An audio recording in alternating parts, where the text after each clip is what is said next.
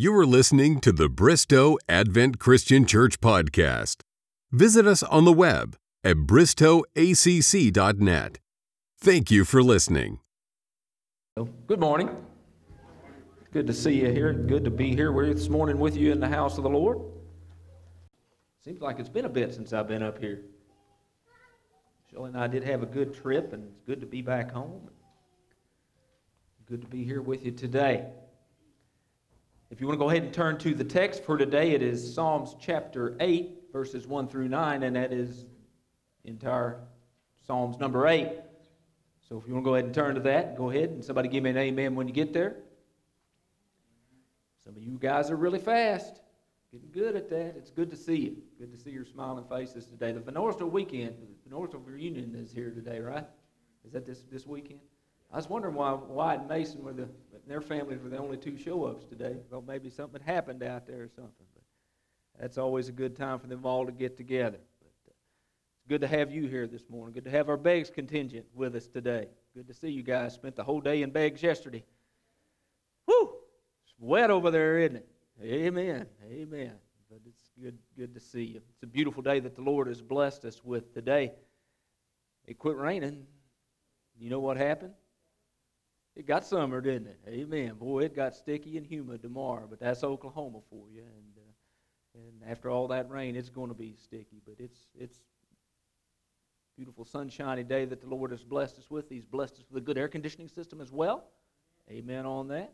Today we're going to talk about Who Am I? From Psalms chapter 8.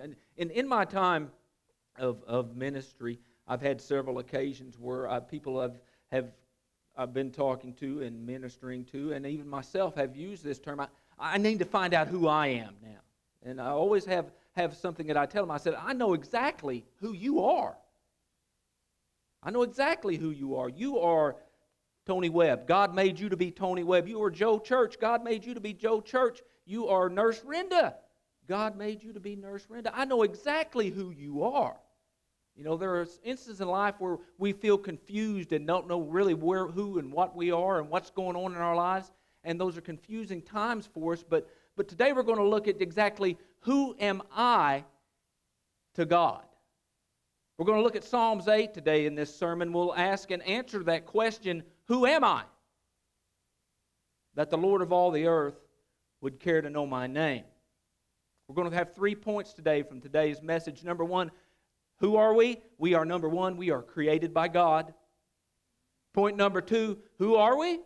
Number two, we are cared for by God. And point number three that we're going to look at today, who are we? We are crowned by God. As always, I'm thankful and blessed for the opportunity that God has given me to stand before you and share His Word just a little bit with you this morning. I'm thankful for His amazing grace and for His forgiveness and His restoration. I'm thankful for His patience with us as we sometimes are a little hard-headed in the Lord's dealings with us, and sometimes we are a little hard of hearing when the Lord calls us, and sometimes we're a little hard-hearted when the Lord chooses us to do things. But I'm thankful for His patience with us. Tony, where's you rather be than right here, right now? Nowhere. Huh? Nurse Renda, this is your opportunity to shine. Who's got it any better than we do? No, Renda. You can do better than that. Nobody. Okay, Nurse Renda, who's got any better than we do? There you go. That's what I'm talking about. You've been listening to Joe, hadn't you? Amen. All right, a few years back, not that song, Stacy, the one we'll probably close with, one of my favorite Christian music groups, Casting Crowns, had a hit song titled, Who Am I?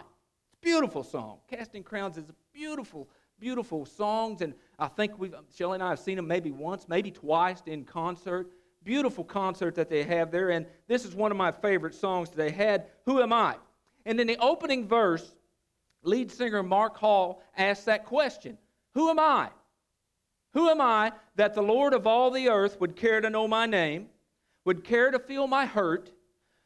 Who am I that the bright and morning star would choose to light the way from my ever-wandering heart? Not because of who I am, but because of what you've done. Not because of what I've done, but because of who you are. I am a flower quickly fading, here today and gone tomorrow. a wave tossed in the ocean, a vapor in the wind. Yet still you hear me calling. You catch me when I'm falling, and you tell me who I am. I am yours. That message of that song, of just the opening stanza of that song and the chorus of that song plainly and powerfully conveys is this feeling that no matter how small, how insignificant, how lost we feel, the Lord of all the earth not only knows our name, but has made us each and every one special and calls us to be His own. A long time ago, in a land far, far away, I see TJ perking up back there, don't go there, a songwriter wrote a similar hymn with the same message. When David considered the majesty, when David considered the greatness of God, he felt insignificant in comparison. Amen. Amen. In Psalms 8, David stands in awe. He stands in awe of the majesty of the Lord, and he realizes just how vast, just how magnificent God truly is. He's even more amazed that this vast and this amazing God, this magnificent God, would take the time to notice him, a mere mortal man. So let us stand together this morning as we read Psalms 8, verses 1 through 9, and we'll read the Word of God today. And we'll read this inspired hymn from David. And I guess I ought to turn there myself before we get going any further. Psalms chapter 8, verses 1 through 9 says, O Lord, our Lord, how excellent is your name in all the earth. You have set your glory above the heavens. Out of the mouth of babes and nursing infants you have ordained strength because of your enemies, that you may silence the enemy and the avenger. When I consider your heavens, the work of your fingers, the moon and the stars which you have ordained, what is man that you are mindful of him, and the Son of Man that you visit him? For you have made him a little lower than the angels, and you have crowned him with glory and honor. You have made him have dominion over the works of your hands. You have put all things under his feet, all sheep and ox, even the beasts of the field, and the birds of the air, and the fish of the sea that pass through the seas. O Lord, our Lord, how excellent is your name in all the earth. Father, thank you for your word today, Lord. And thank you, Father, for David, Lord, and just the majesty and magnificence, Father, that flooded his mind and flooded his heart, Lord, as he realized just how magnificent you really are, Father, and how insignificant we really are. But, Father, still yet, Lord, you care about us. Still yet, Lord, you love us. Lord, I pray, Father, that care and love today would be magnified in our lives and in our hearts, Father. I pray that your Holy Spirit would take this word, Lord, and take the words of David, Father, and just magnify them in our hearts and in our lives. Lord, open up our eyes to, Lord, just how much you love us and just how magnificent you are. Lord, I pray your blessing upon our eyes and our ears today, Father. I pray that you would bless this time together, Lord. Pray that you would take the words of your servant, Lord, and make them greater than that which I have, Father. Use my mouth, use my heart, Lord. Thank you, Father, for these lives, Lord. Thank you for how you use them. Thank you for how they love you, Lord, and how they love your people. In Jesus' name, amen.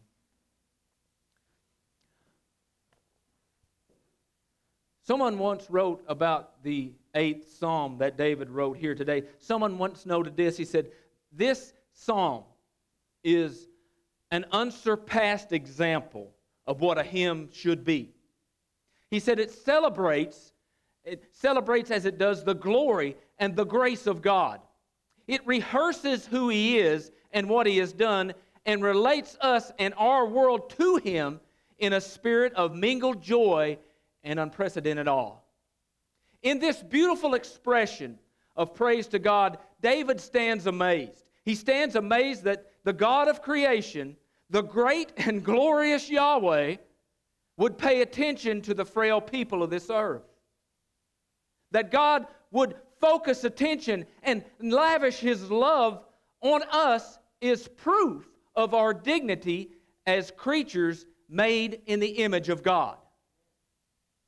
We discover our true values. We discover our true worth only when we make God the reference point of our lives.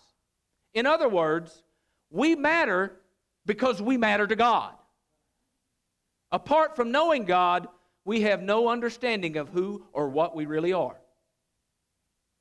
What role we're supposed to play in this great universe. But through the guidance of God, through the guidance of His Word, through the guidance of His Holy Spirit, David reveals three wonderful truths today that declare our value, the inherent value of humanity, and the awesome majesty of God. The first truth again today that we're going to look at is that we are, number one, created by God. Stacy's quick with that up there. Good job. David was mesmerized by the majesty of God. Remember, he writes here in verse 3, I look at your heavens, which you made with your fingers. I see the moon and the stars which you created. Scientists and philosophers have long debated. They have long discussed the origins of the universe. But Bible-believing Christians hadn't discussed or argued that at any point in their time. We have known all along that from Genesis 1:1, in the beginning, God created the heavens and God created the earth. Sir Isaac Newton was a very famous mathematician and a great scientist and made a pretty good cookie too. I don't know if you like Fig Newtons. I don't really care for them, but maybe you do. He was a brilliant man with math and science, and he strongly believed in God. However, he had a very close friend who did not believe in God whatsoever. So Sir Isaac devised a plan to convince his friend that God did exist and that God had indeed created the universe. One day, he went to a carpentry shop and asked the owner to make a model of our solar system.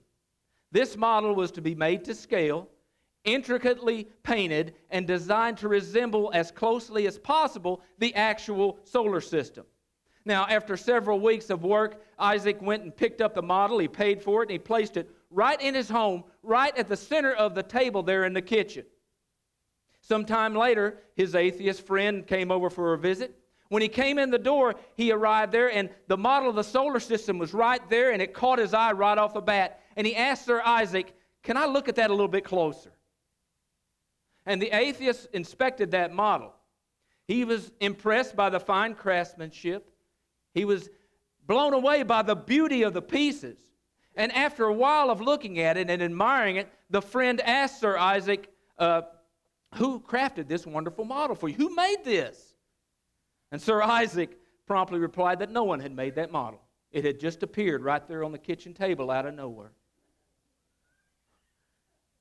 Confused, the friend repeated the question, and yet Newton stubbornly clung to his answer. That model, he said, appeared out of thin air. Finally, the friend became a little upset, and Isaac explained the purpose of his answer. He said, "If I cannot convince you, my friend, that this crude replica of the solar system had just happened by accident, how could the friend believe that a real solar system, with all of its complexity, all of its design, all of its beauty, appeared just by time and just by chance?" The point is this: design always demands a designer, amen? And creation always requires a creator. The heavens declare the glory of God. They are a marvelous display of His craftsmanship, Psalms 19:1. The fingerprints of God are everywhere. Everywhere you look, you see God's handiwork. David specifically mentions, as an example, the moon and the stars. Now, the moon may seem like a lifeless ball of dust floating around up there in the sky. It was beautiful last night, rising over Beggs, Oklahoma. Bright and shiny out there. It may look like a lifeless dust ball in the sky, but it serves some very important functions for us here on earth. The moon provides us with light at night. The Bible says in Genesis 1:16 that God made two great lights. The greater light to rule the day, the lesser light to rule the night. He made the stars also. The moon also causes our oceans to rise and to fall.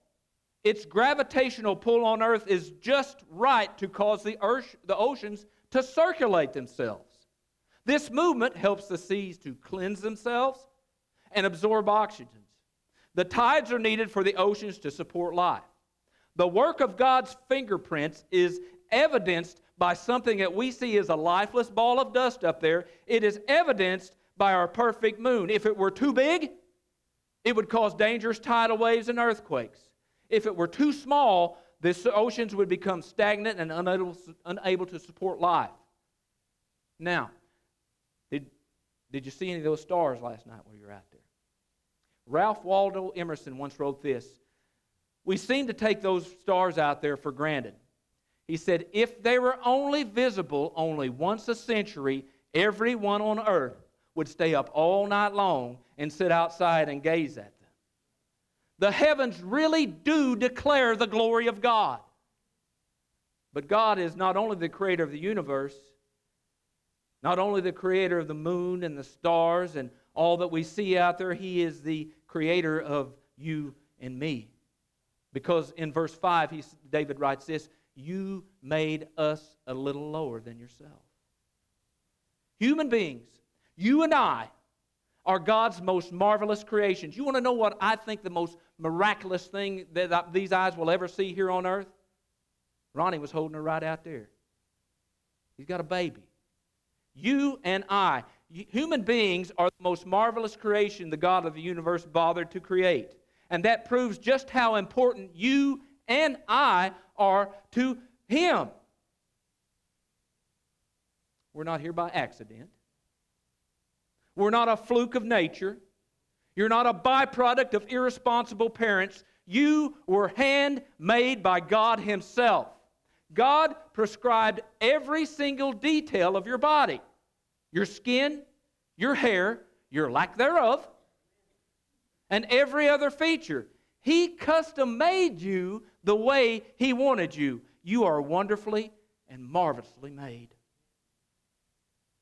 But our value and God's majesty doesn't stop at creation. David also tells us here in point number 2 for today that we are cared for by God.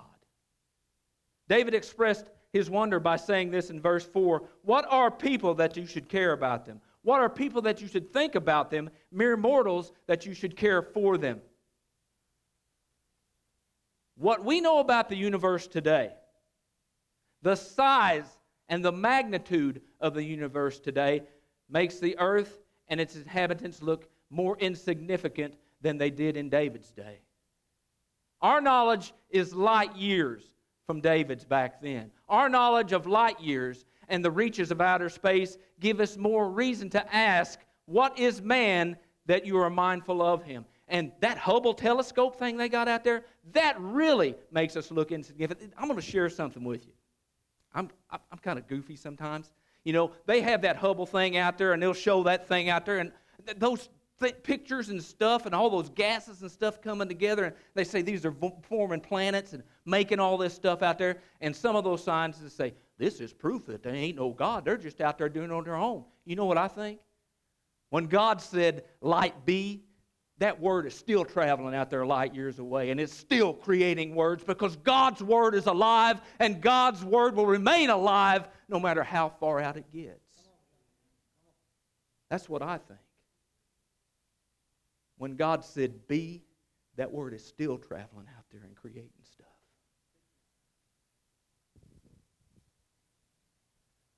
That Hubble telescope is magnificent.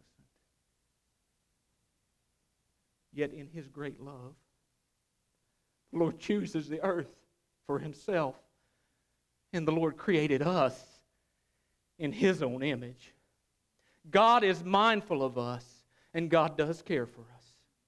In his book, The Purpose-Driven Life, Pastor Rick Warren writes this. He said, why did God go to all this trouble? Why did He bother to go to all this trouble to create a universe for us? Because He is a God of love. And this kind of love is difficult for us to fathom. It is difficult for us to wrap our mind around the God kind of love. We struggle with it all of our lives. It's tough for us to fathom. But it's fundamentally reliable. You were created as a special object of God's love. God made you so He could love you. This is a truth that we build our lives on. The Bible says this, I have carried you since you were born. I have taken care of you from your birth. Even when you are old, I will be the same. Even when your hair is turned gray, I will take care of you. I made you, and I will take care of you. I will carry you, and I will save you. In Isaiah 46, 3 and 4. God is constantly demonstrating His love for us. The Bible says that God can open the windows of heaven and pour out a great blessing, that there is not enough room to receive it. Just as He once gave fishermen enough fish to sink the boat, so can He give us more blessings than we have the capacity to enjoy. The Almighty can bless us with blessings of heaven above and of earth beneath, blessings of grain and flowers, and blessings of reaching to the utmost bounds of the everlasting hills in Genesis 49, 25, and 26. When in the course of life, God's children enter unto new paths, God's love, God's care goes before them. That is, He anticipates the blessings that we will require and puts them in our path. You're never going to hear God say, I never saw that coming.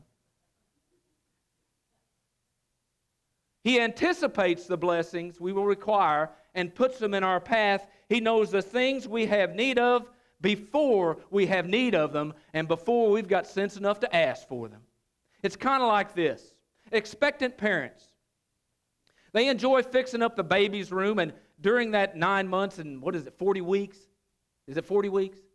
Some of you mothers tell me yes or no. 41? 41? It was always 9 months. How many? 40. Okay. It was always 9 months for me, and then they switched to weeks, and I am completely lost now.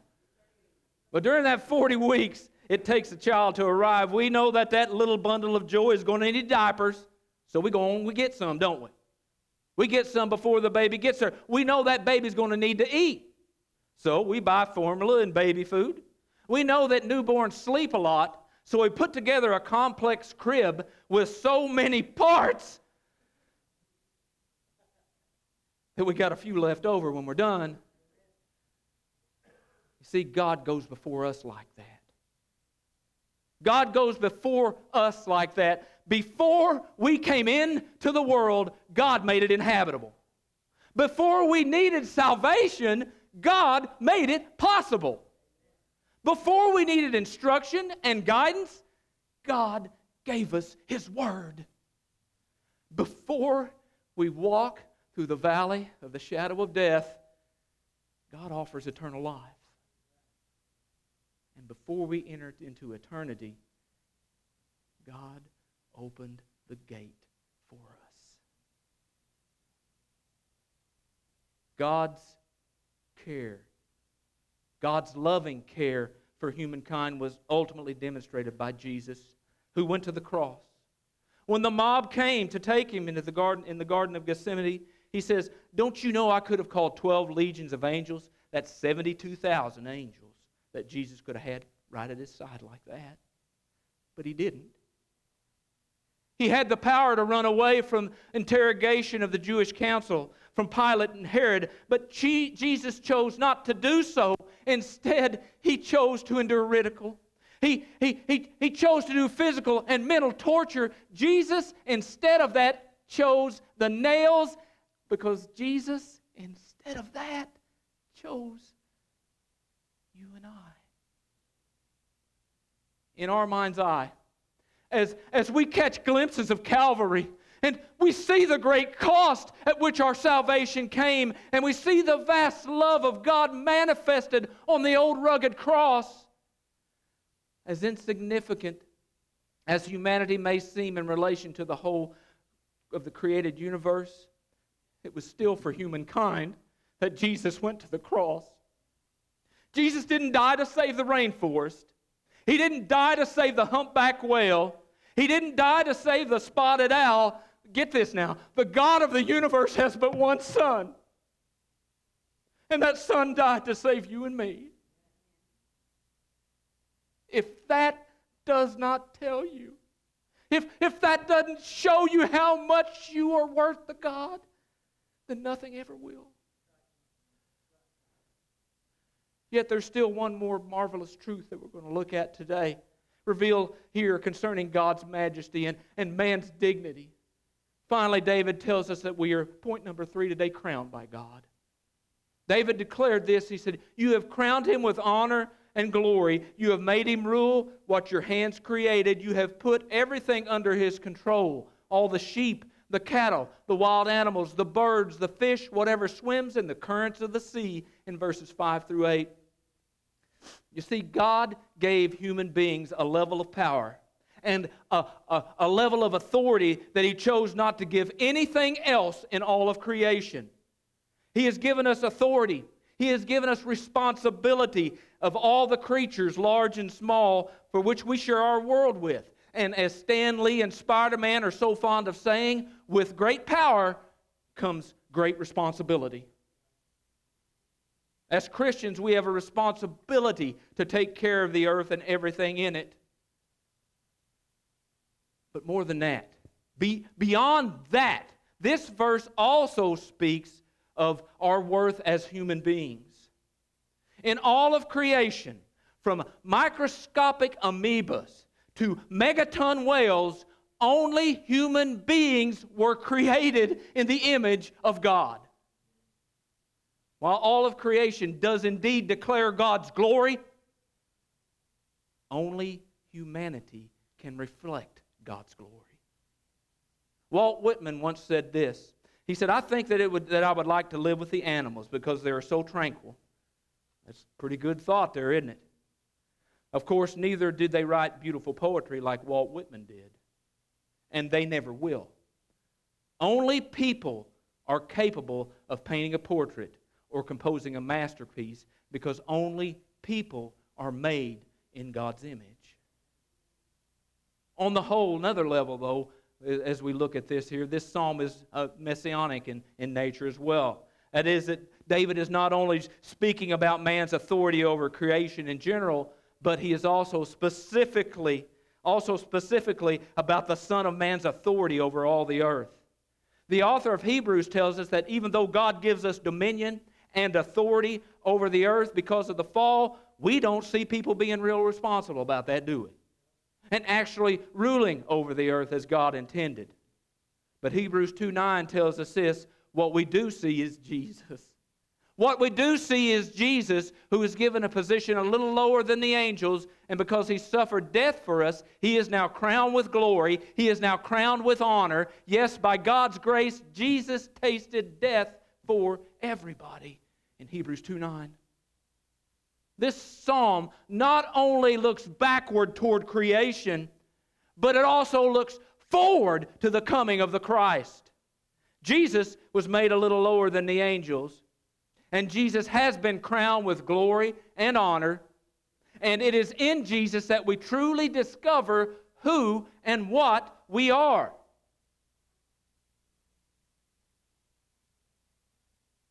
Where we truly discover how much we are really worth to God.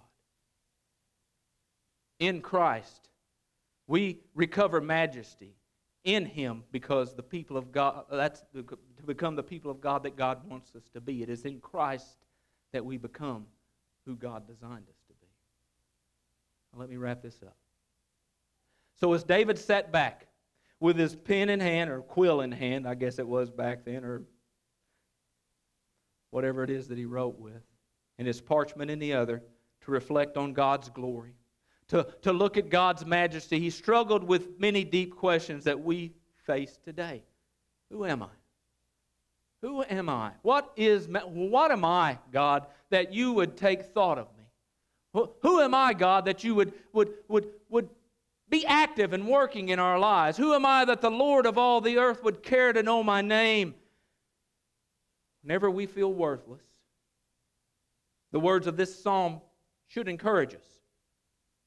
We and all other human beings are valuable because God Himself created us in His own glorious image. Number one, we are created by God.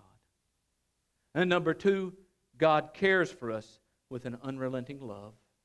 And number three, He crowns us with glory and with honor. If you ever feel small, if you ever feel insignificant, if you ever feel confused about who you are and what you are and all this life that's going on, and it can happen real easily, it very easily can happen. If you ever feel small and insignificant, remember that you matter to God. Remember that you matter to God. The Lord of all the earth knows you by name. That just blows my mind. The Lord of all the earth knows your name and feels your hurt. The bright and morning star wants to light the way for our ever-wandering heart. He hears us when we call. He catches us when we fall.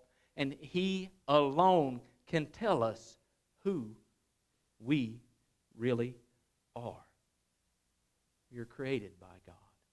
We are cared for by God. We are crowned for by God. We are